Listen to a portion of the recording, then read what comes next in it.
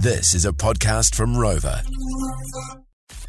This is the JJ and Flinny highlight. This is More FM. JJ and Flinny. JJ off for the school holidays. Sarah Gandy filling in. It is a crazy old spring. The weather is all over the place. But still, even though there's apparently snow and rain and wind on the way, people have got hay fever. Not just people, though. It turns out that our dogs could also be suffering from hay fever. See, I never knew this, but to talk about this is Darren the dog man, who's a canine behaviourist for dogs. Hey, mate, how are you? I'm good. And I'm suffering from hay fever myself today, so... Oh, no. Yeah, I know, it's horrible. Have you got the same symptoms as our dogs might have? You know, itchy tail, well, it's interesting. that kind of thing? Yeah, I've got itchy tail, yeah. It's interesting. They don't have the same kind of symptoms that we do, but mainly that itching is one of the biggest telltale signs, really. Well, that was actually, because I've got two dogs, Darren, and one of them, he does this thing where, if you can imagine, like, there's like bar stools at our kitchen bench, and he goes up, and honestly, I'll constantly hear this kind of like, you know, banging, and it's Pico rubbing his butt on the bottom of the bar stool. Is that a sign that he might be suffering from hay fever? I do that as well, yeah. I just thought he wasn't getting enough pats, but, you know...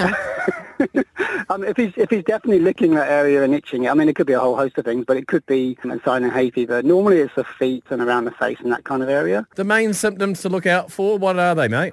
Yeah, so looking really for that itching under the armpits, in the groin area, and sort of around the muzzle and stuff like that, so redness and soreness in the feet, those kind of things. There's a couple of breeds that are more susceptible, so you've got your Dalmatian, your Irish Setter, we've got those, they're having a real problem at the moment. You've got Poodles, or any Poodle cross, Schnauzer and Highland White Terrier, and the Pit Bull, they're the ones that really suffer with it. Okay, well, what's the treatment? Is it easy? Can you buy it over the counter, or you got to go to the vet? Yeah, so one thing you don't want to do is go and get the human medicine and give it to your dog. That's not advisable. Okay. Again, I'm not a vet, so I won't say what you treat, but get to your vets if they're itching, because it's quite debilitating for a dog. And you got to remember, if they're feeling quite yucky, I'm feeling quite yucky today, the behaviour is going to be different. So they might go to a park and they might do something a bit silly and out of character because they're just feeling yucky. Is it just the pollen in the air that can cause it, Darren the dog man, or is it like if they went out and say rolled around in the grass, can that cause issues as well? Yeah, so any way that pollen can get onto their skin or into their sort of noses, and it's going to cause a problem.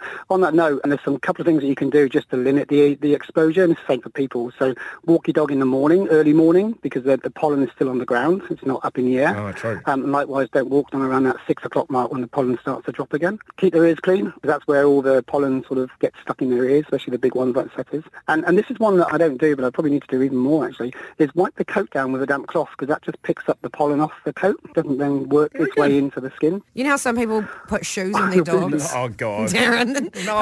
Hey, if you can cope with the embarrassment of walking around with a dog in boots, then why not, yeah. Exactly, mate. Hey, Darren the dog man, thank you so much. What's your website for people to look for? Yep, it's www.mindfulnessfordogs.com with a number 4. Keep up to date with JJ and Flinny on Instagram. Just search JJ and Flinny. More FM.